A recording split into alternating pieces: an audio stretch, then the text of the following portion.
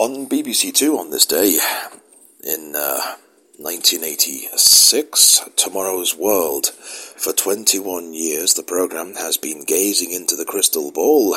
Tonight, they go back to the future. Then we go back to BBC One. Dustin Hoffman is in Tootsie. Michael Dorsey has a problem getting work. No one wants to hire him.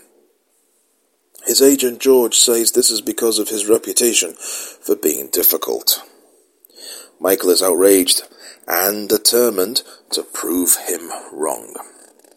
And then this looks good. Never seen this, I wish I had. 10 o'clock, New World.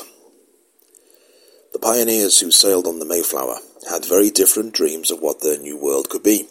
One group planned a communal state where all would love each other. The other group were adventurers out to make their fortune, backed by the power of the gun. Sounds good, though. BBC Two, Madame Butterfly, the tragic story of the geisha girl, Butterfly, who was loved, married, and deserted.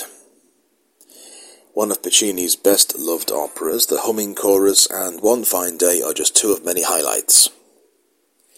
This acclaimed new production from La Scala is predominantly Oriental.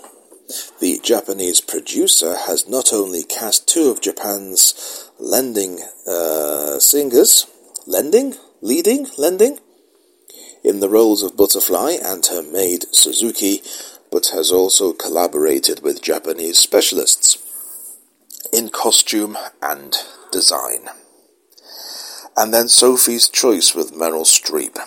Summer 1947, Stingo, an aspiring novelist from Virginia, arrives in New York, his boyish ideals still intact. But brutal reality rapidly encroaches on his sheltered world when he befriends Polish immigrant Sophie and Nathan, only to discover that both are hiding dark and devastating secrets.